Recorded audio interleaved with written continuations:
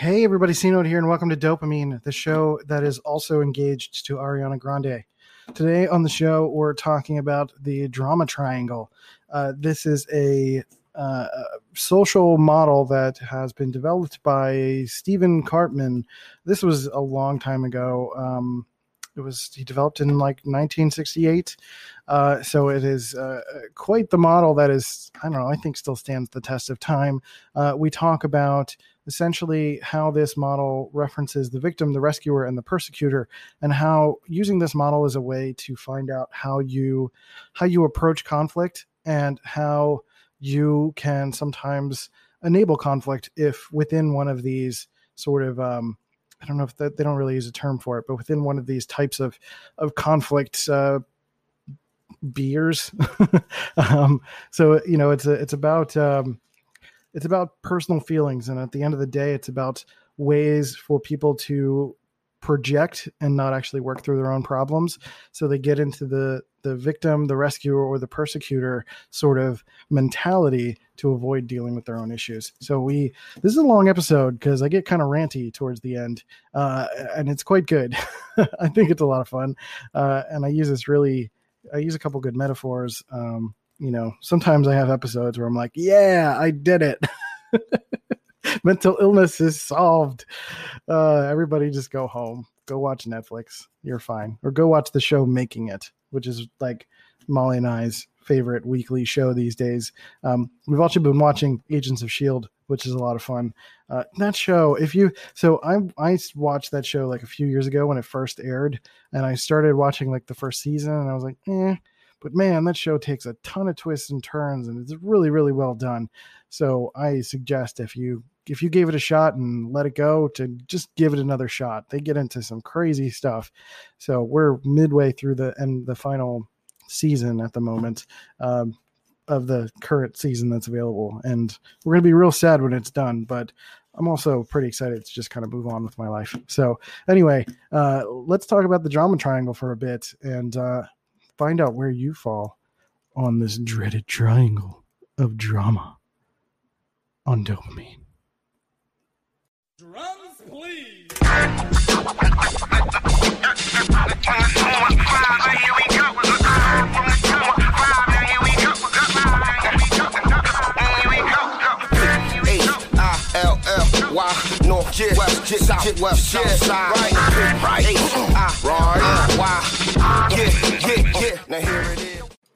All right. Welcome to the show. I'm glad you're here. I hope you're doing all right.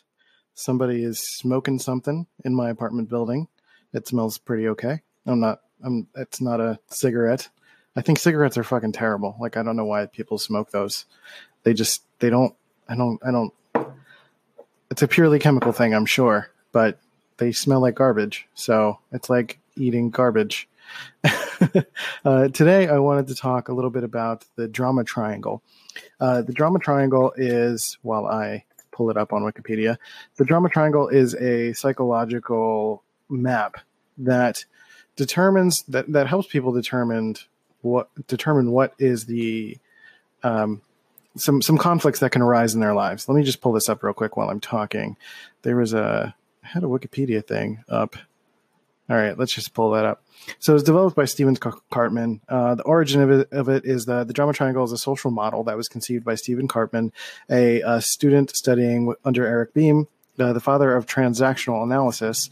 And he used it as a means to, as a social model to understand how people get caught up in different types of drama, essentially. So through popular usage in the work of Karpman and others, Karpman's triangle has been adapted for use in structural analysis, defining the conflict roles of persecutor, victim, and rescuer, and transactional analysis, diagramming how participants switch roles in conflict. So I just want to kind of go through sort of an overview and then maybe talk a little bit about the specific things going on within each, and how it can relate to kind of like your everyday life and how it affect me. Well, I'll talk about it first, how I got interested in it. So I heard about it randomly in a podcast episode. They were just mentioning like different social models and personality models and constructs and stuff, and they mentioned the drama triangle, and I was like, that's a really rad name. So I liked it, and I was like, okay, let me look that up and see what that's all about. And it is such a simplistic model of understanding every single conflict that people get kind of drawn into, that they get kind of in the grip of and sucked into. And I started thinking about it too, because I know that there are different roles within conflict, but I never found ways to assign them personally. You know, there's the obvious one, there's the victim, and then there's within the model, there's the victim, there's the rescuer, and the persecutor. But I've always known personally through people's arguments, through getting involved in people's situations, that there's always someone who is the victim, there's the villain, and then there's someone who is trying to be the hero, essentially, trying to fix the victim's problems all the time, but kind of develops into this codependency that is unhealthy. Like you see that it's something that happens a lot with mental health, mental illness, with drug users, anyone who has a form of addiction. They get involved in either relationships, or they have parent-child relationships, or somebody in their lives that is sort of subconsciously enabling them, because the person who is doing the enabling likes the dependence that they get from the person. So that all of that, thinking about all of that stuff, I've been thinking about ego a lot. I've been thinking about codependency a lot. I've been thinking about people getting caught up in drama, because that's not something I have any patience for these days. In this stage of my life, I have zero interest in anyone telling me about like someone who is going in circles about needless conflict. Like, I want to help people work through conflict, and I want to help people grow and change and develop. But I've had so much experience with drama, and I'm sure many of us have, that you see these circles of things that are happening. I see when someone's going in circles, or I see when someone gets caught up in someone else's drama, they immediately want to talk about that other person's drama and like, why can't they just fix themselves? And like, you know, really just getting caught up in it when it's really like none of your business at all. And really the only way to avoid, I shouldn't say avoid, but like work through a lot of this conflict, is to recognize yourself as one of these pieces in this drama triangle. So as a quick overview, before we kind of break down the individual ones, I'll just kind of read the theory of it in general, and we'll kind of go through it. But like I mentioned, so kind of before I read everything, it is a inverted triangle if you look at it physically. So if you look it up on Google or whatever, you'll see a quick diagram of it. But it's an inverted triangle, and meaning the point is on the bottom, and the bottom point is the victim, and then the top left is the rescuer, and the top right is the persecutor. And so keep that in mind as we go through this. And the reason it's listed like that, or it's diagrammed like that, is because the victim is typically putting themselves beneath everyone else, and then the rescuer and the persecutor is actively putting themselves in a control scenario above the victim. So it really makes sense when you start to kind of work through it. So we're going to read, this is just a Wikipedia thing. And again, you know, this is something that I'm going to continue to do my own research on. This is just like, I'm just excited that I have like personally discovered this, and I thought it was really interesting to talk about. So I'm going to share this with you. But again, as with most of these episodes, I encourage you to continue to do your own research and learn more about it. So this is the theory section within the Wikipedia article. Cartman uses triangles to map conflicted or drama-intense relationship transactions. The Cartman drama triangle models the connection between personal responsibility and power in conflicts, and the destructive and shifting roles people play. He defined 3 roles in the conflict: persecutor, rescuer, the one-up positions, and victim, one-down position. Cartman placed these 3 roles on an inverted triangle and referred to them as being the 3 aspects or faces of drama. Cartman, who had interest in acting and was a member of the Screen Actors Guild, chose the term quote-unquote drama triangle rather than the term conflict triangle, as the victim in his model is not intended to represent an actual victim, but rather someone feeling or acting like a victim. That's an important thing. Before I continue reading, I'm going to read that last sentence again. So Cartman, who had interest in acting and was a member of the Screen Actors Guild, chose the term quote-unquote drama triangle rather than the term quote-unquote conflict triangle as the victim in his model. In his model, which is not intended to represent an actual victim, but rather someone feeling or acting like a victim. So when we talk about victim, we're talking about someone who is kind of putting themselves down all of the time. Poor me. Everything always goes wrong. Why does this always happen to me? That sort of thing. That victim who is not actually trying and things don't just kind of, they just only see the negative, for example. So there's like a quick description of each of these. It says, well, number one, the victim stance is quote unquote poor me. The victim feels victimized, depressed, helpless, hopeless, powerless, ashamed, and seems unable to make decisions, solve problems, take pleasure in life, or achieve insight. The victim, if not being persecuted, will seek out a persecutor and also a rescuer who will save the day, but also perpetuate the victim's negative feelings. And that's that last sentence. The rescuer who will save the day, but also perpetuate the victim's negative feelings, is kind of like, I think I want to do other episodes on it, but I talked about it last week when I was talking about depression as a habit, that you kind of just get used to negative feelings. And sometimes we like it subconsciously, and we get so used to it that we continue to feed it. We continue to feed the negativity. So sometimes we'll seek outside advice to kind of fulfill this feeling that we get of wanting to continue to feel like the victim, so everyone can feel bad for us and have sympathy, and we can continue to not have to take responsibility, essentially. So number two is the rescuer. The rescuer's line is, "Let me help you," quote unquote. A classic enabler. The rescuer feels guilty if he or she doesn't go to the rescue, yet his or her rescuing has negative effects. It keeps the victim dependent and gives the victim permission to fail. The rewards derived from this rescuer role are that the focus is taken off of the rescuer. When he or she focuses their energy on someone else, it enables them to ignore their own anxiety and issues. This rescue role is also very pivotal because their actual primary interest is really in avoidance of their own problems, disguised as concern for the victim's needs. You get a lot of codependent relationships that develop as a result of that. And really the big thing is it keeps the victim dependent and gives the victim permission to fail. So it's like this again, codependent relationship where the victim gets to continue to fail, gets to continue to feel bad about themselves, while the rescuer enables that failure and continues to feel good about not having to face their own issues, essentially. So the rescuer has their own faults. Which is like, I find is like the most tricky, because they can fall into this pattern of feeling like they are someone who can't be fixed, or rather they fall into this pattern of just like ignoring and helping the other person ignore as well. So you can't really tell what it is that you're doing. You just feel like you're helping, but really you're just stringing people along. And the number three is the persecutor, aka the villain. The persecutor insists that it's all your fault. The persecutor is controlling, blaming, critical, oppressive, angry, authoritative, rigid, and superior. Someone who is just saying the term, "It's all your fault. You did this to yourself. You are, you're a jerk. You're lazy. You're blah blah blah." Just critical, just being kind of mean and hurtful. And I'm sure, again, the persecutor might also be trying to get the person to move and nudge, but it's not helpful. It's just an attack as opposed to a challenge, which is very different. And that'll lead to kind of us talking about ways to get out of the drama triangle.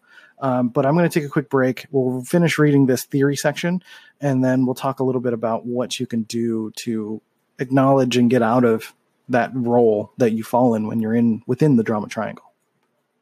Join me, 48 Hours correspondent Erin Moriarty, on my podcast, My Life of Crime, as I take on true crime investigations like no other.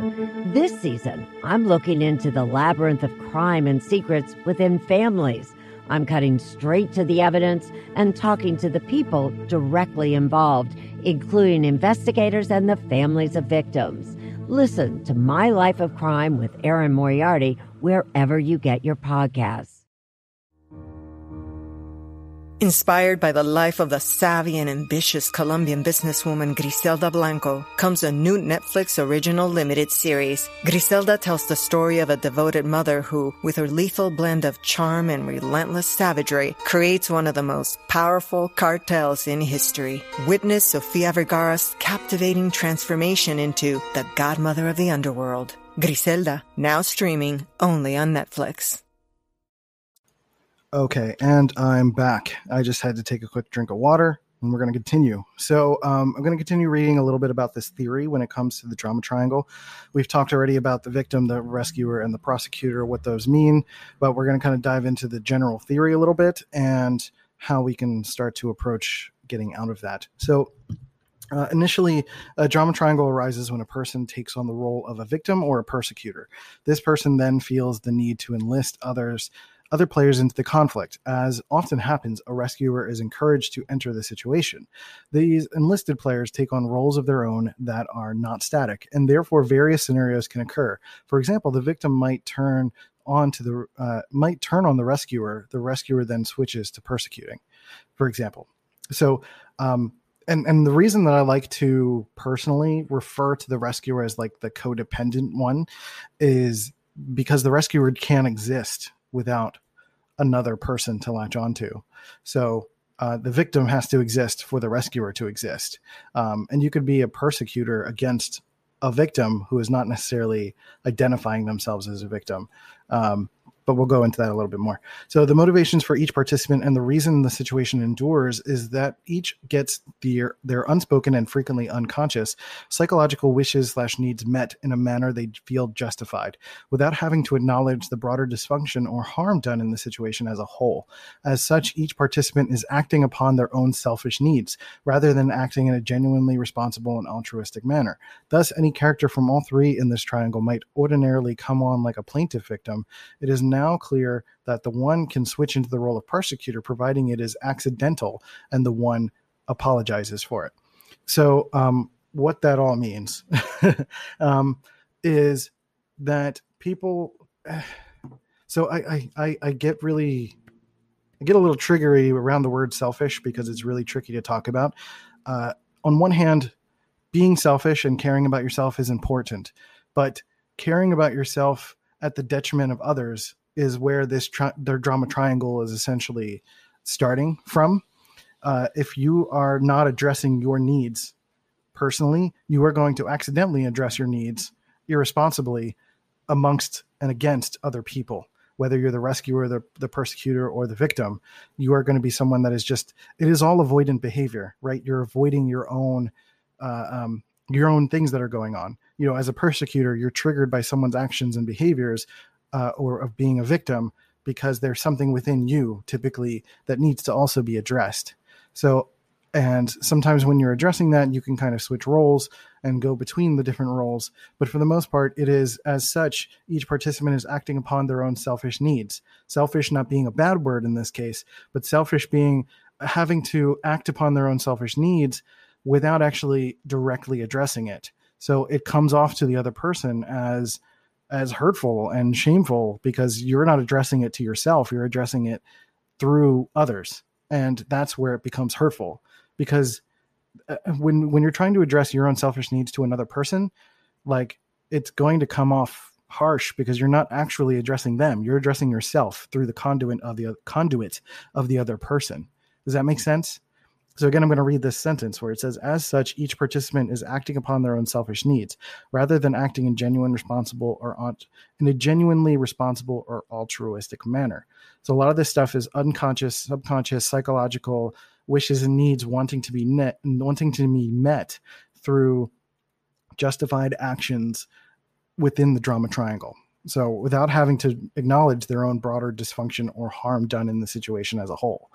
So again, they're just so focused on the self-satisfaction that they get from telling someone that they're shitty, or helping someone who's a victim, or saying, woe is me, and feeling good about it. I say good because like it satisfies that negative feeling that we have. It satisfies that feeling we're used to. It's a comfort zone thing, right?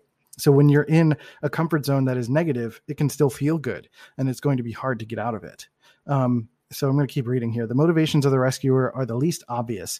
In the terms of the drama triangle, the rescuer is someone who has a mixed or covert motive and is actually benefiting egoically, in terms of ego, in some way from being the one who rescues. The rescuer has a surface motive of the resolving problem and appears to make great efforts to solve it, but also has a hidden motive to not succeed, or to succeed in a way that they may benefit. For example, they may get a self-esteem boost or receive respected rescue status, or derive enjoyment by having someone depend on them and trust them, and act in a way that ostensibly seems to be trying to help, but at a deeper level plays upon the victim in order to continue getting a payoff.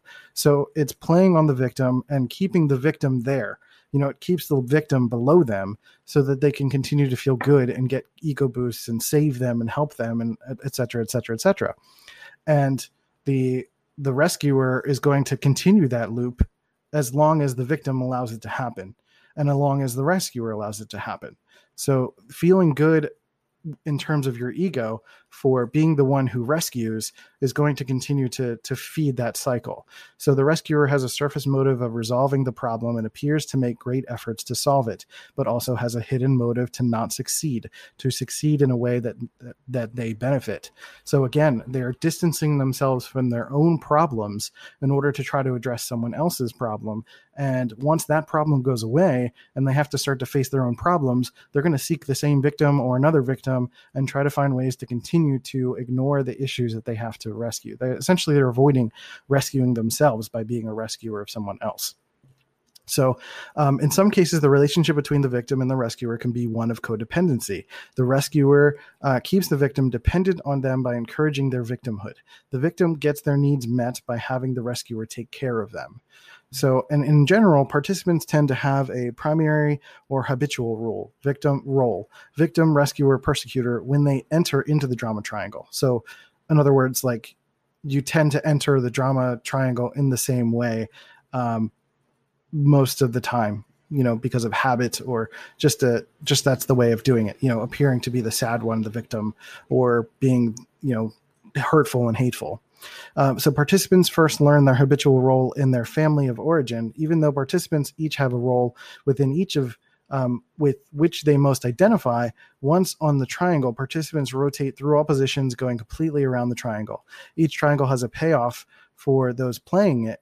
And the antithesis of a drama triangle lies in discovering how to deprive the actors of their payoff. So that payoff, again, for the rescuer is getting the satisfaction of helping the victim. The victim gets the satisfaction of being taken care of. The persecutor gets the satisfaction of feeling like they told the person what to do, essentially. So trying to see if there's anything else within this Wikipedia article that could help us here. But so thinking about these different roles, the victim, the rescuer, and the persecutor, the ways that I can think of to get out of it, there are certainly some really great YouTube videos that you can check that'll help with some specifics on ways to get out of this cycle. But as far as I know, the victim can do the best that they can to help themselves out of it by taking personal responsibility and not necessarily doing things that can improve their self-esteem. And the rescuer and the persecutor are going to be pivotal in that, basically by allowing them to grow. And, the victim should be seeking support, but not seeking someone to do life for them. They need someone that's going to give them new information or give them a way to help them grow and not enable their negative spiral, essentially. And then the rescuer can help by being a support, but not necessarily doing things for them. The rescuer can be there to listen to them, can be someone that will be there for them to just kind of like give them a hug, listen to them while they're talking, give them little bits of advice, but not say anything along the lines of, let me help you, let me do this for you, let me. So the rescuer is going to want to take on the role of like a mother or a parent, or basically treat the victim as a dependent. And the persecutor is going to be in a healthier role when they can challenge the victim, when they can challenge the victim to better themselves through asking tough questions and encouraging them to do something a little bit more difficult than what they're used to. And the persecutor is, that's the positive side of it, because the persecutor is going to normally be critical and oppressive and blaming and controlling. And it's not about controlling. It's not about saying, do this and your life will be better. But it's about asking, do you think you've done everything that you could? Do you feel like there is another path? Do you feel like you've talked to everyone that you could? Do you feel like you have worked through all possibilities? Stuff like that. Just asking questions, challenging, encouraging, because victims will remain victims if they're unchallenged, if they're unsupported. And I find the victims kind of come out in mental health all the time. And I see it within mental illness. And it's easy within mental illness because we're feeling depressive, we're feeling down, we're feeling like we don't want to exist, etc. So it's easy to compound on that and make everything worse.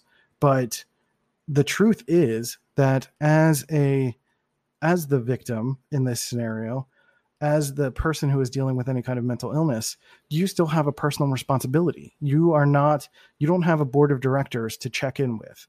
You don't have you still have autonomy. You have the choice. There is always a way. I know you're going to list off instances where there isn't a way. That's fine. That's not what I'm saying here. What I'm saying is, in most situations where people feel trapped and helpless, there is actually a way.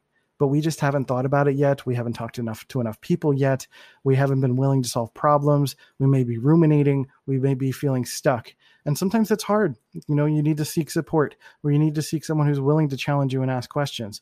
But at the end of the day, a rescuer or persecutor can come into your life and try to ask you questions, try to challenge you, try to rescue you in some sort of way.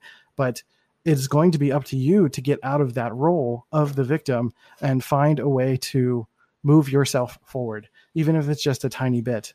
And that's the thing. It's, that's the challenge I face with talking with people dealing with mental illness is this feeling that they can't do anything about it, that their mental illness is completely taken over their lives. And again, I want to encourage people to consider and think about the fact that you are not a depressed person. You are a person that has depression. There are two very different terms, two different ways of looking at it. So you are a person that can still take control of your life. You can make different decisions. You can make the choice to attempt a different way of doing something. If you're having trouble getting out of bed, do something on your phone while you're in bed that can move the needle work-wise, or apply for a job, or look for friends, or look for a date, or look for support, or call a friend. There's always a possibility to do something. And the last thing you could do is to continue to enable this bad feeling and make it worse. We're trying to fight, we're trying to live, we're trying to feel better. And I know it's hard. I know it's so much harder than it sounds, and it's not impossible. I've been fighting this thing since I was 10 years old. That's 22 years of shit and turmoil and almost dying and having to restart my life multiple times. And then eventually starting this podcast where I can finally help other people because I've been developing my own coping mechanisms and realizing that I am a person that still has choices, that even though I'm dealing with depression and even though I'm in deep depression, I still have choices for ways to manage my energy, ways to connect with people, ways to do things that aren't within social constructs and things that are applying to my psychological biases and affecting my ability to move forward. A lot of people are stuck thinking, whether you're dealing with mental illness or not, they're stuck thinking about how someone's going to think of them or how they're going to be perceived, or basically their legacy in some form. And honestly, if you can barely get out of bed, your legacy is the last thing you should be thinking about. Think about the next step, literally the next step, and then focus on the next thing. But forward, always find a way to move forward and understand that you are not a dependent. You are an adult. You are someone who has to make your own decisions. You have to continue to grow and go. This is the way the world is. This is the way humans are. This is the way. And I know it's more difficult. And I know that it's easy to just say, I have mental illness. Woe is me. Everything is hard. But you know what? Going through mental illness and having a form of what's the term? What am I thinking of? Having some form of oppression. I shouldn't say oppression. It's not oppression. It's adversity. That's the word. Yes. Having a form of adversity is going to make you stronger. It's, because I think about the things that I have to deal with and I try to connect it to, I think about if I were to just take my brain chemistry and take everything I think about and go through and the challenges I face, and I try to implant it into a person who has had a healthy life their entire life, they're not going to last a day. They're just not, because I've had to strengthen myself. I've had to grow. I've had to develop as a person in order to continue to survive.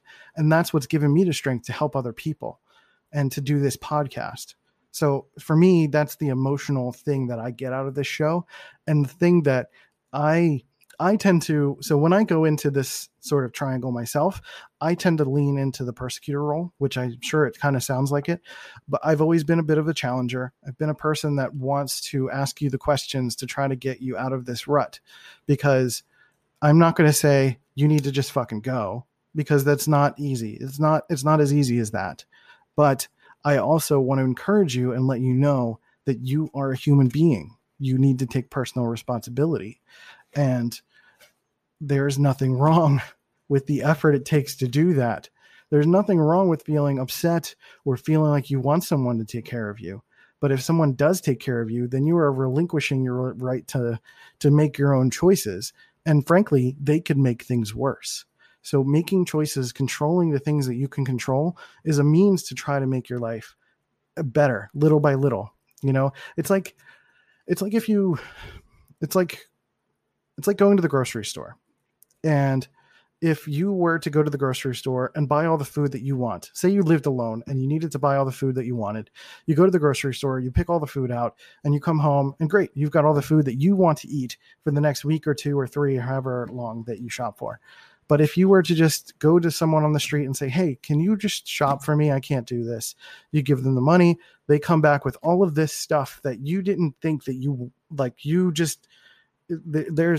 are allergic to like peanuts, and they bought all these peanuts, and you have like oranges and you don't like oranges. Like, you made no decisions. You relinquished all of your choices. So they came back with stuff that maybe they got a couple things right by chance, but you didn't make those decisions. So now, unfortunately, you have to live with that for at least the next 2 or 3 weeks, or until you get more money, or until whatever. And then you can start to make other decisions and go to the store and realize that, hey, you know what? If I just made my own decisions from the first place, A, I wouldn't have had to throw so much food away. B, I would have better tasting food and feel more secure and not have to worry about making more money in order to get more food. And C, you would just feel this sense of autonomy and personal responsibility. And even if you're still dealing with mental illness throughout all of this, you're not making it worse by having to deal with things that you don't want. Right? So, okay. Sorry, I'm getting a little aggressive. I'm getting very persecuty. Oh, that's me. I'm a persecuty. I like that. But just think about it that way. I like the grocery store analogy, because control what you can, though. It's not about controlling people. It's not about controlling every situation you come across, because you're not going to be able to do that. But there are always little things that you can think of that you can make little decisions and little choices over. And once you start to develop a better sense of autonomy and being less of a victim, you will start to grow. And just simply, as people dealing with mental illness, we are trying to cut our losses where we can. I feel like everything within me is just leaking. That sounds gross, but that's not what I mean. I mean, like emotionally, everything is just consistently leaking, and I'm plugging holes everywhere that I can. Again, that also sounds gross. So it's about finding the ways that you can control the sinking, because it feels like we're sinking all the time.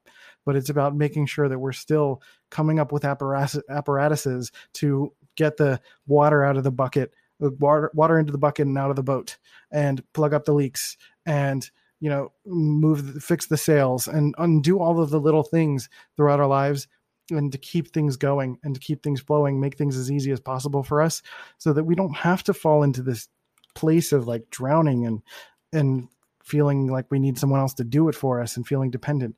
And, I know for some, it's going to be varying based on stories and things are going to be difficult, but I'm telling you, one step, one little thing, which we're going to talk about in tomorrow's episode, we're going to talk about non-zero strategy and thinking about just doing one thing and going from there every single day so that you can move something forward just a little bit.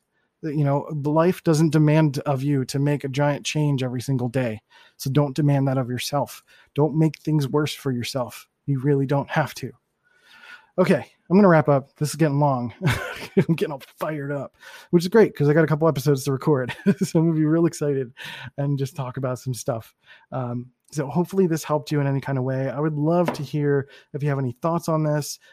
Which do you feel you fall into when you go into the drama triangle? Are you the victim, the rescuer, the persecutor? Let me know on a voice message here on Anchor, or you can hit me up at Let's Go C Note on Twitter, which is probably the best way to chat with me. And then if you want to subscribe and support the show, you can leave a donation by going to dopamine.life. And if you want to learn more about me and my projects, you can go to cnote.media. And I have other podcasts available. Super Myers-Briggs Turbo EX, which is anchor.fm/super MBTI. And then I have C Notes Media Madness, which is cnote.show. So that's it for today. I hope you guys take care of yourselves and each other. I hope you can recognize when you're in the drama triangle and find ways to get out of it. And as I learn more about this, if there is a much clearer way to describe the roles and how to get out of it, and if I learn anything about it, I will certainly do another episode on it and share with you how this can help you improve your life, because this is what we're doing. We're trying to make it better. So I'm going to drink some more water because it's fucking hot. And I'll catch you guys next time on Dopamine. Hey, you beautiful human. Thanks for listening to Dopamine and providing your support for this show. I really, really appreciate it. If you really love this show, leave a review on iTunes and Stitcher to show some love for the podcast. You can also check out cnote.media to check out my work and my courses. But with that, we'll catch you next time. See you guys later.